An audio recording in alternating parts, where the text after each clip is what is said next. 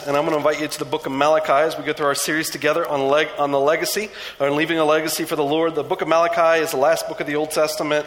It's the last book before you come into Matthew of the New Testament. And we're going through this series together for really a few reasons. One, because our desire is for God to use us to live out a legacy in Him that not only impacts our lives, but those around us and generations to come. On top of that, what we've noticed as we're going through this book of Malachi together is that this is a difficult book of Scripture, really, with some of the concepts that it wrestles with. And so when we attack it boldly and we go for it, just desiring what God's heart is for us, it leaves us really with this conclusion. When we take a look at this, and we walk away with this, and you're like, hey, I've learned, I've grown in the Lord. I want us as a church family to know and just learn that there's no question for us that's off limits. There's no question that you're going to ask that's really going to rock the Christian faith. It's been around for thousands of years, but there is a place for us to be able to ask those questions, and we want you to feel a safe place here in our church as we talk about what we believe and why we believe it. And it's foundational to life and the way you choose to live your life. And today is going to be no different than the last few sessions that we looked at together in the first 2 weeks. We talked about love and hate and how God describes Himself as a loving God and a hateful God at the same time, and how that works in chapter 1. And then if you know what alligator arms means, that's because you were here last week, but it's the way that we serve God. And foundational to everything that God's saying in Malachi, if you remember how this book fits in context to Scripture, this is the last message that God shares. You remember, you look at the Old Testament, it's important to recognize when you see the Old Testament that the Old Testament is not put together chronologically, meaning the books don't follow in sequential order as to when they were written according to the chronology of their writing, but rather the books of the Bible are formulated together according to literary genre. But it just so happens that the last book of the Bible, the book of Malachi, is in a cluster of books which is called the Minor Prophets at the end of the Old Testament. But Malachi chronologically is the last book written in the Old Testament. God is about to go silent for 400 years before the coming of Jesus and the pronouncement of the coming of Jesus by John the Baptist. And so God gives this last message to Israel before His 400 years of silence, and He builds the foundation of His message on one thought, and that is love. God's created you for a relationship in Him, and the health of all good relationships find itself centered in unconditional sacrificial love. And that's the way God demonstrates Himself to us in Malachi chapter 1, and exactly how we interpreted what it means when God talks about love and hate. From there, we talked about the way in that love we find ourselves secure in that love so that we can respond with love. The Bible tells us we love Him because He first loved us. And the demonstration of His love inspires His people in love towards Him. And so the rest of Scripture is the encouragement of God's people to live out their love for the Lord because of His love that has been demonstrated to us. And God shares 6 messages in the book of Malachi. Most of these messages start with a question. Israel often gives a response. And it's to share this particular area in which God is challenging His people to live out their legacy and love with Him that impacts not only their lives, but generations to come. And He says this in chapter 2.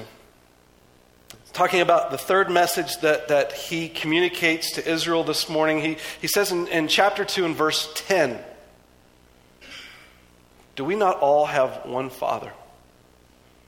Has not one God created us? Then why do we deal treacherously each against his brother so as to profane the covenant of our fathers?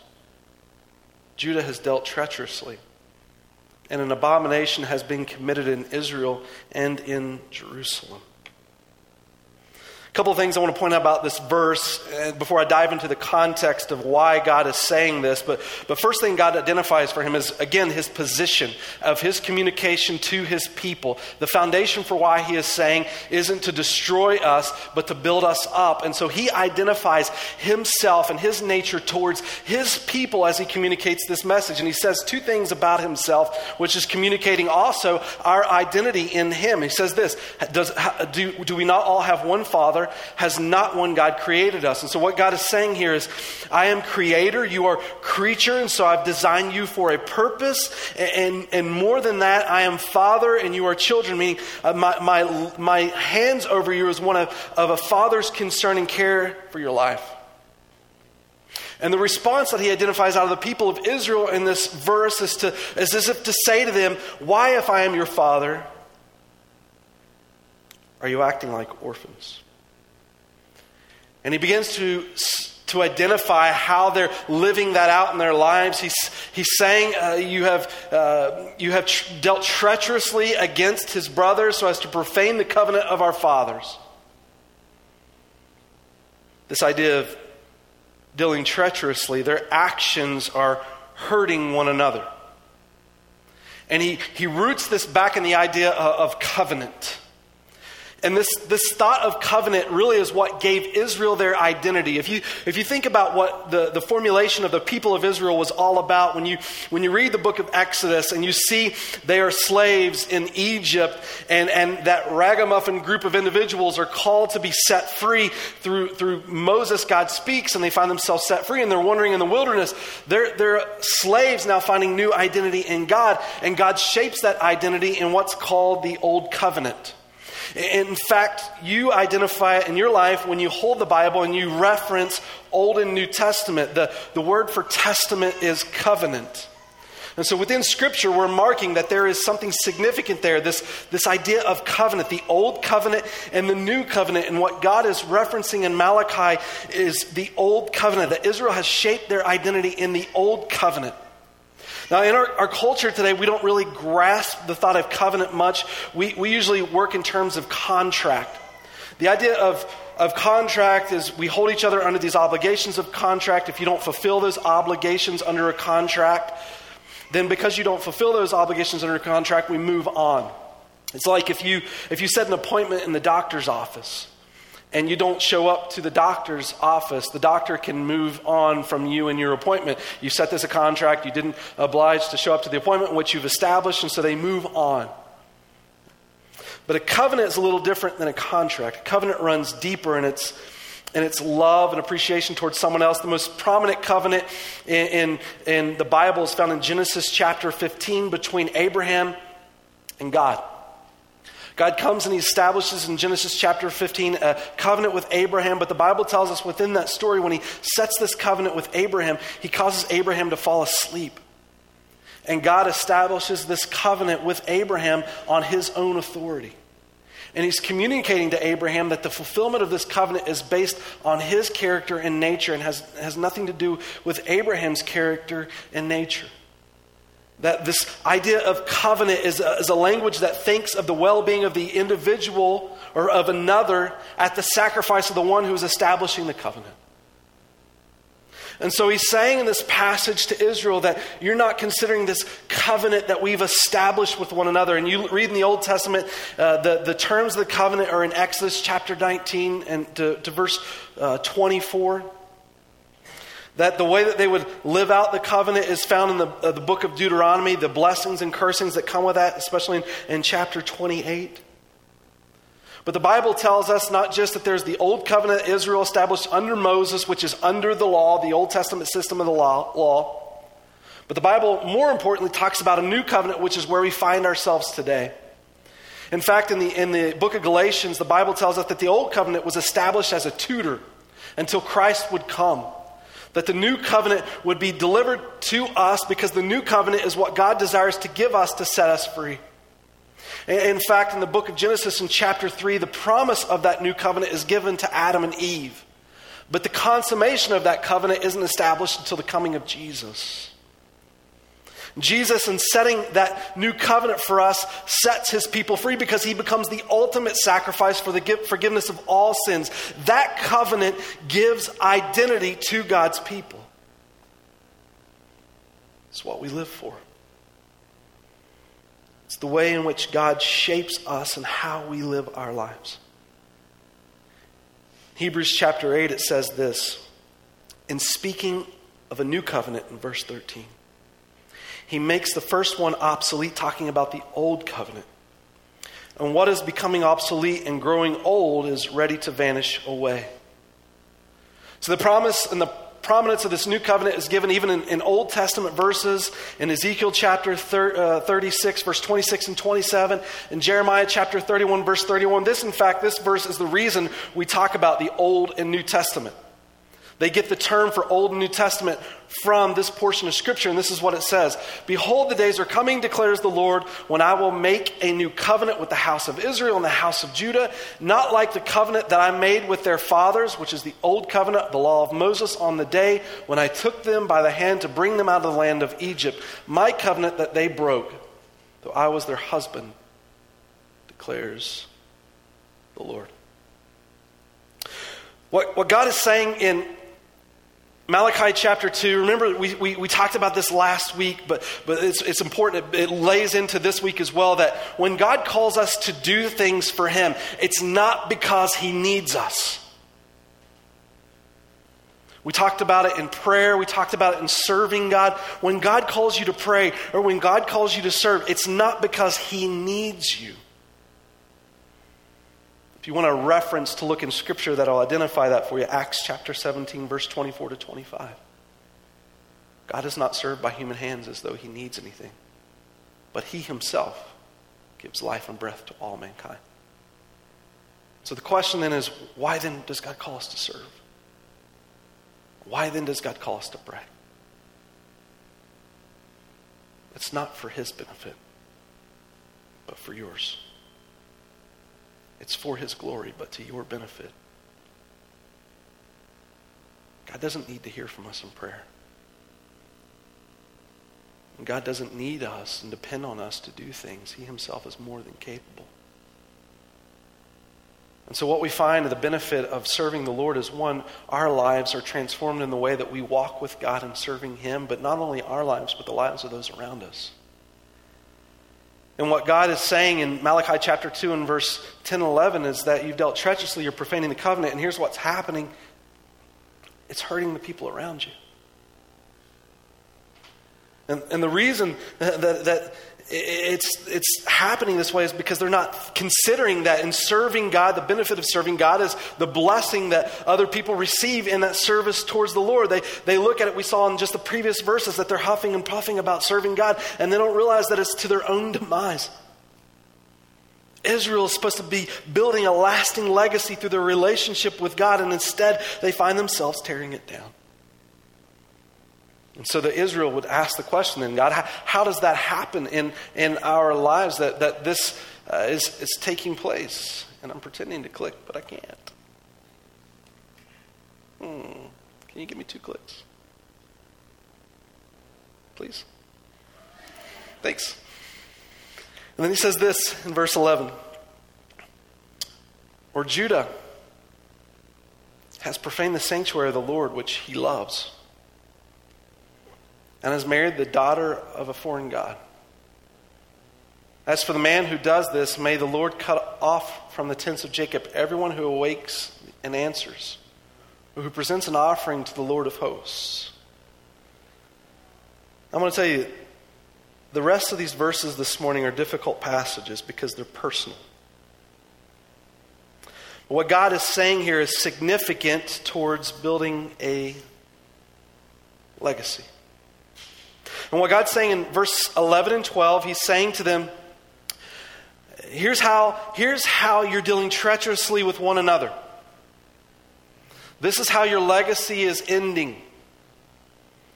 It's because you're getting married and you're marrying people that don't care about me. And so in terms of legacy, what He's saying is your home is being divided. When the home's divided, the nation becomes divided because its identity doesn't root in me anymore. It's a tough phrase. Some look at a passage like this and maybe ask the question, well, what right does God have to direct my life like this? In verse 10, it's how He opened. I am your Father, and I am Creator. And that's a pretty good list, right? I know what I'm talking about here when it comes to legacy, because one, I created you for it, and two, I love you. I'm watching over you. And you look at verse 10, 11, and 12, and what he's communicating here and talking about legacy, and maybe you ask the question, well now I say, who has the right over who I marry or do not marry? Right? When you think about significant events in your life,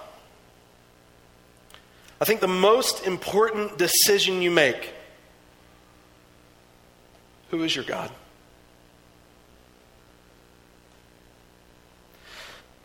The definition of that answer and the way that you choose to live your life in light of that answer really dictates the pursuits of your life. But the second most important decision someone could make. Who do I marry? Parents, when you think about children, and it comes to important decisions of their lives, when they pursue careers, you get around them. You encourage them. You coach them. You help them. God forbid when they turn 16 and they get a driver's license, right? They have to take tests for that. And even if they pass the test, are you really that comfortable? No, you got to get them to jump through some hoops, take some extra classes, make sure they're ready. You get around them when they make those kind of decisions because they're important. And what about marriage? Just whoever you want? As long as you're infatuated, if you say that you love each other, I can tell you anyone that's been married for more than a month, you already know. And what makes marriage sustain? What helps marriage build? In marriage, it's unconditional, sacrificial love for one another, because when you get day in and day out under the same roof, you start to smell each other's stinky breath, and you start to see the warts, and everything starts popping out, right? But it's the unconditional, sacrificial love built on a foundation that's unified that helps marriage thrive. Now, don't say amen to this if you're married, but it's better to be single than it is to be miserably married. When you look at the context of this scripture, I think it's worth considering what God's saying in this passage out of a loving Father and Creator. That's not saying now go overboard and hate people that don't agree with the Lord that you want to follow, but what it's getting us to acknowledge is the foundation of the home and how that's central to the legacy you want to lead for God. And you consider the thought of this verse, or this passage of verses, as it relates to other verses in the Bible. Deuteronomy chapter 7, verses 3 and 4, God tells the people of Israel to marry in their own faith, or else their hearts will be tempted to wander from the Lord. Oftentimes when people talk about marriage and what God's desire is, they'll turn to 2 Corinthians chapter 6 and verse 14 that says, do not be unequally yoked. And I want to let you know, if you read the context of that verse, you ever heard that in your life, that passage is not talking about marriage. It's actually talking about business. It's talking about going into business with other people. And its comparison is of two oxen yoked together on a journey. And when those oxen don't work as a team, guess what happens? The unequally yoked, the cart doesn't move right, and one's pulling on the other, and someone else is carrying the weight, and they may not be going in the right direction. They're not in succinct. But the reason people use that verse to quote not only just to business, but to also relational life and married life is because it works in every arena in which you have relationships. And the more significant the relationship becomes, the more prominent that verse is. But Paul says, 1 Corinthians 7:39, marry in the Lord.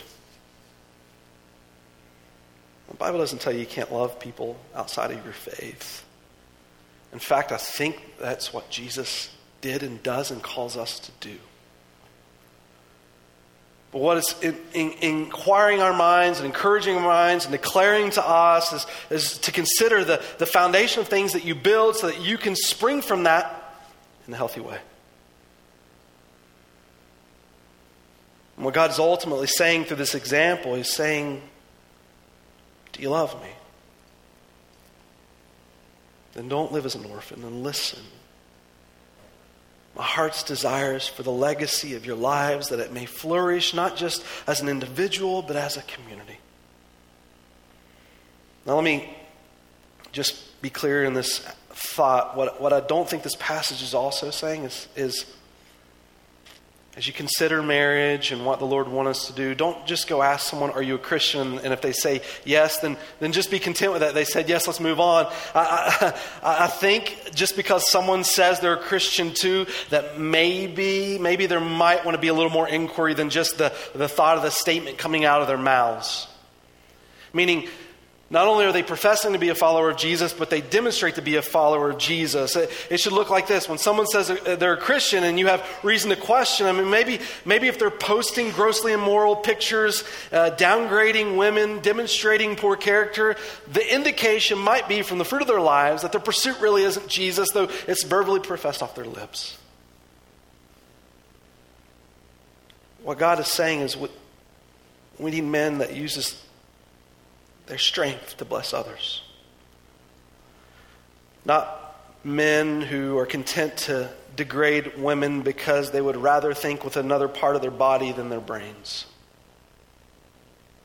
That they would have the integrity to live under the authority of the Lord for the benefit of not only themselves but others. Maybe on the flip side, ladies, it would work like this in our vocabulary of sentences as we choose to describe men, that if your statement becomes, he has a good heart, you just have to look past the idiot.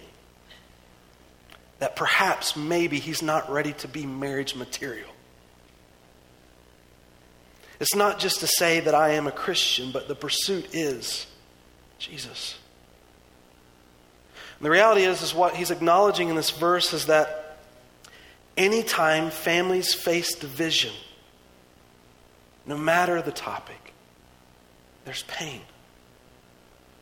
And the less division that you experience, the better the family is off for it. And that Jesus then builds a foundation to living out a legacy that impacts beyond you. So the encouragement is always, no matter the topic, be faithful. Be faithful. Now listen, I know I live in the real world, and I know our homes aren't always unified. And I want you to know, if you experience that in your environment, just because you experience that, and it may not be an ideal situation, that God doesn't stop working. In fact, praise God for the presence of you in the relationship, because the Bible tells us in multiple places, believers asked it. What they found in the early church in the first century is that people were coming to Christ. Christianity is birthed. Jesus has died. People coming to Jesus, but within the context of family, not everyone comes at the same time to Christ. So what do? You be faithful. You demonstrate sacrificial, unconditional love to everyone around you. Because through that, the Bible tells us, 1 Corinthians 7:14, 1 Peter 3:1, that you have the opportunity to make an impact in the most intimate of relationships in your life. But love Jesus. Love Jesus. In Malachi chapter 2 and verse 13, as if that wasn't hard enough to just dialogue through, he says this is another thing you do. Oh, great. We're talking about something else now. You cover the altar of the Lord with tears, with weeping, and with groaning, because he no longer regards the offering or accepts it with favor from your hand, yet you say, for what reason? I mean, this is pretty significant. You think about Israel's coming to worship, and they're sacrificing animals on the altar. When they're giving of their resources in life, their livelihood, and God's not accepting it. You got to be asking the question, why? They're even weeping over the thought that the Lord is distant from them, and they're asking the question, Lord, how is this happening? And then he says this in verse 14. He uses the D word here. Because the Lord has been a witness between you and the wife of your youth. against whom you have dealt treacherously, though she is your companion and your wife by covenant?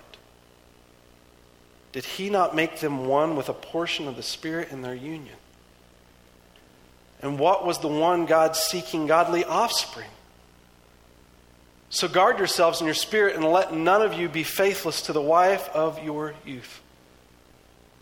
For I hate divorce, says the Lord, the God of Israel.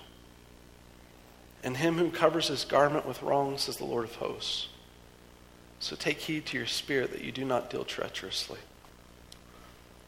Let me say a few things as we get into this. When we talk about passages like this, I understand that a lot of us carry or can carry wounds over the discussion. We don't rest easy reading words like this, that there's a reality of pain that we often experience. And I just want to say this morning, we don't have the power to undo the past. But we can choose today to live for our future in Christ. And so where you are today, that's my encouragement to you in living out how God calls us to live with him. And I'm going to explain why. Because why becomes important. Because it's where our heart attaches to what Jesus has to say. But when you read this verse of Scripture, verse 14, I always read this at weddings every time I do a wedding. Because one of the things I love to get across when we're conducting a wedding, when I do weddings, I love to do it I just do it between two believers. Because this is something that we're honoring before the Lord. But when we go into a marriage covenant, what he's saying in verse 14 is that it's not just two people, that there's actually three people present. There might be more than that, but there's definitely three people present. If you want to know who they are, it's the two getting married and it's the Lord. Because God is saying he sees this as a covenant. And what God is saying to us in the passage of Scripture is that the way you choose to treat your wife, even at the wedding ceremony and beyond, or a husband, it's worship before the Lord. It is looked at as worship before the Lord. In verse 15, I just want to make you aware of this. I put this in italics just so we could signify the difference here. If you read this in some translations, more literal translations, it doesn't make a whole lot of sense because the sentence structure in Hebrew. So the NASB, if you read this in the NASB, which is the translation we have this morning, they follow almost the way the Hebrew sentence structure is, which in English doesn't make a whole lot of sense.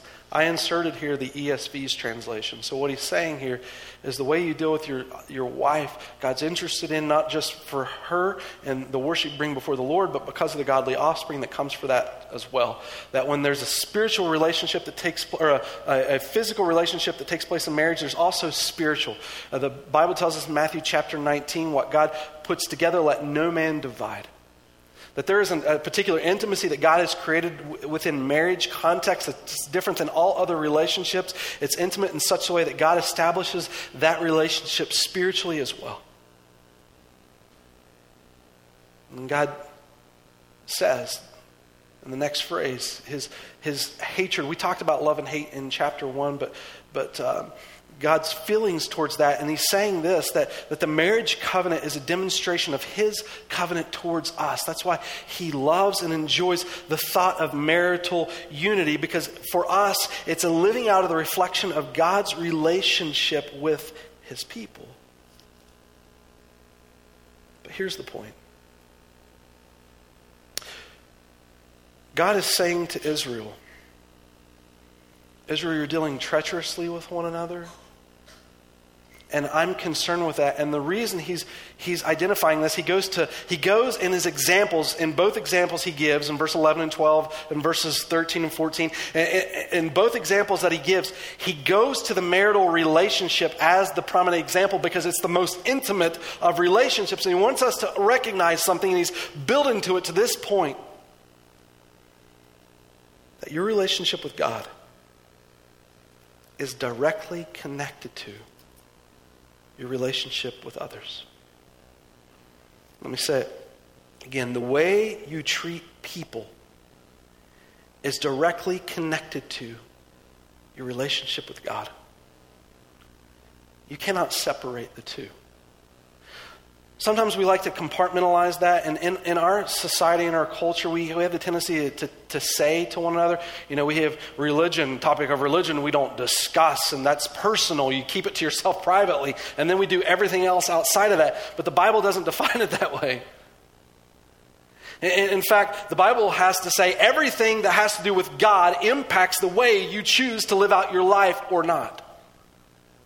And so your relationship to others is not exclusive from your relationship with God. And the ultimate example is the marital relationship, which he's saying, the way that you have chosen to treat your wife of your youth, God is seeing that. In Matthew 5, it says this in verse 23. In talking about your worship before the Lord, he says, therefore, if you are presenting your offering at the altar, and there remember that your brother has something against you, leave your offering there before the altar and go. First be reconciled to your brother, and then come and present your offering. And God's saying, when you show up to church, and you begin to realize that God cares about your relationships, and the reason ministry exists is because of people. The reason God calls us to serve isn't because he needs anything, but rather through the way that we serve, we bless one another. And what God is interested in, the reason God came and the reason God gave his life was because he loves people. And when the Bible talks about the fruit of the Spirit, love, joy, peace, patience, kindness, gentleness, those are relational words that we begin to understand that when God intersects our lives, it should impact the relationships around us. That is so important to me. That when those aren't right, it interferes with my connection to you. And so when you're coming before me to worship, and you recognize there are things that aren't right, because you love me, reconcile those. In fact, in just using a marriage illustration, Peter said this in 1 Peter chapter 3, husbands, in the same way, live with your wives in an understanding way. I like controversial verses, so here's this. Live with your wives in an understanding way, as with someone weaker, since she is a woman. Oh boy. And show her honor as a fellow heir of the grace of life, so that your prayers will not be hindered. Let me just say this. The Bible already identifies men and women are created equal. And so there's no one more valuable than someone else. Race, gender, doesn't matter. But what it's getting us to acknowledge here as men is that guys in general, I've seen this not always true, but men tend to be physically stronger than women. And guys, you can use that authority to dominate and look vicious, but God doesn't call you to use your strength in that way. God calls you to use your strength to honor her.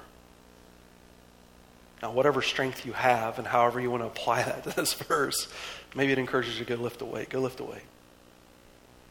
But the point is, God desires for you to honor her because this is why. Your relationship to God is impacted by the way you choose to treat those around you, and especially your spouse. Because when that covenant was established, God was there. And when you honor her, you worship him.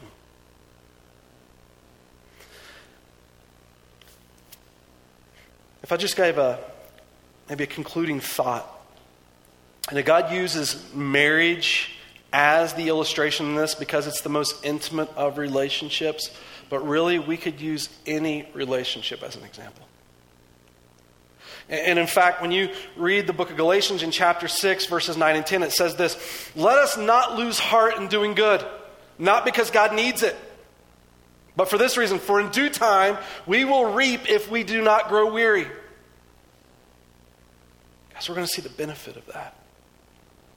So then, while we have opportunity, let us do good to all people, and especially to those who are of the household of the faith.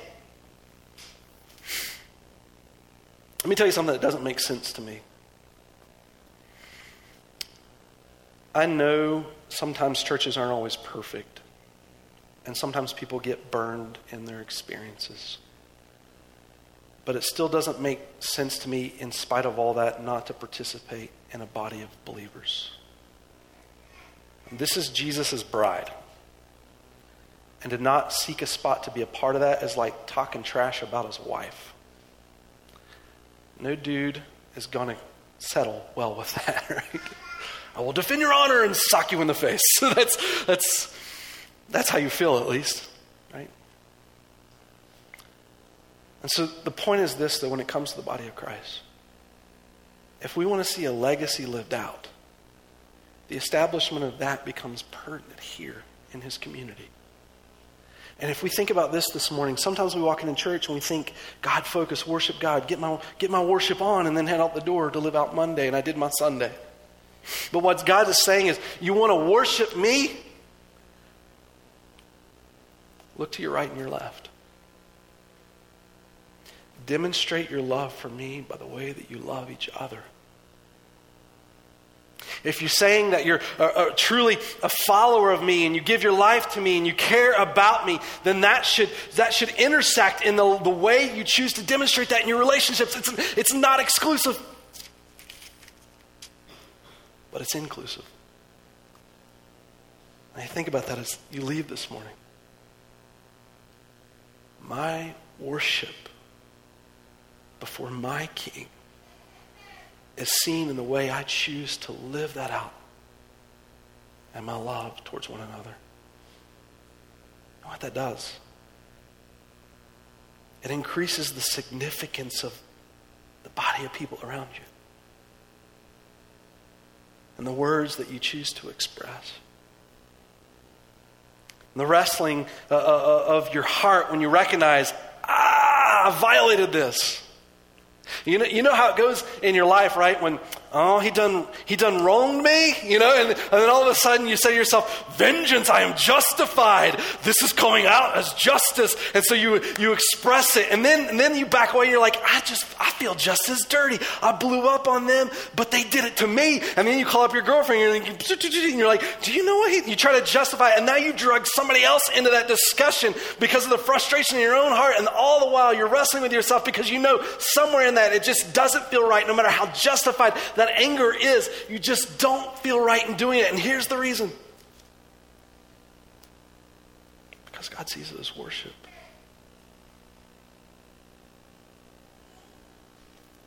God sees it as worship. The legacy you build. How you treat others. The foundation of who He is. God sees it as a desire of your heart to honor Him by the way you honor others. Malachi is a hard book, but it's a good book. So you know what I think it does? It challenges us. It refines us in complacency. Honestly, one of the things I think God is doing is He's weeding out the brokenness in our hearts. The truth is, when it comes to books like this, when we wrestle with the hardness of it, sometimes people see things like this and they're like, man, I quit. But can I tell you, believers, the reason God's saying this is because He's seeing in the body of the Lord here complacent people. And can I tell you, when it comes to His church, it's way more rewarding and joy-filled to serve with a handful of devoted people than 300 half-hearted people. But when a people of God give their hearts to God for all that He wants to do, the world's transformed through that. And Jesus demonstrated that with just 12. This message has been brought to you by Alpine Bible Church in Lehi, Utah. If you'd like more